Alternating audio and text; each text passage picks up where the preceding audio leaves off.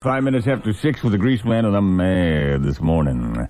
I am mad this morning. Watch out, there's going to be knuckle busting today. Don't watch it. Don't listen for any romance. Don't listen for any tenderness. My TV show got preempted by a nuclear protesting maggot. I was all set last night, 7:30. I'm sitting in front of the TV set. My show was going to be the second piece on PM Magazine. I'm sitting there with a six-pack. I'm ready. My honey's by my side. I'm trying to impress that thing. And all of a sudden, about 2 minutes before I was due to be on TV, we interrupt this program to bring you a special bulletin. We take you live to the Washington Monument, where a nuclear protesting, bran muffin eating maggot is threatening to blow up the Washington Monument. Can you the second that came on, I ran to the closet. I said, "He's a dead man!" I went to get my shotgun. I started pumping rounds into that 870, and my honey said, No, Grease, no! Leave the shotgun there. I said, "I'm gonna kill that man. I'm gonna kill that sucker. Nobody preempts my TV show." And I started jacking rounds into that shotgun. She said, "No, if you gotta go down there, you leave the gun behind. Do you hear me? You leave it." So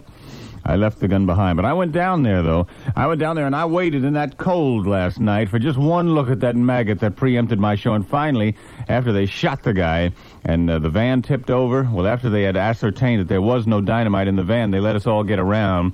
And I walked up to where he was lying and I looked at him. I looked at that maggot lying there, cold and dead. And I took my revenge. Petty as it was, I took my revenge.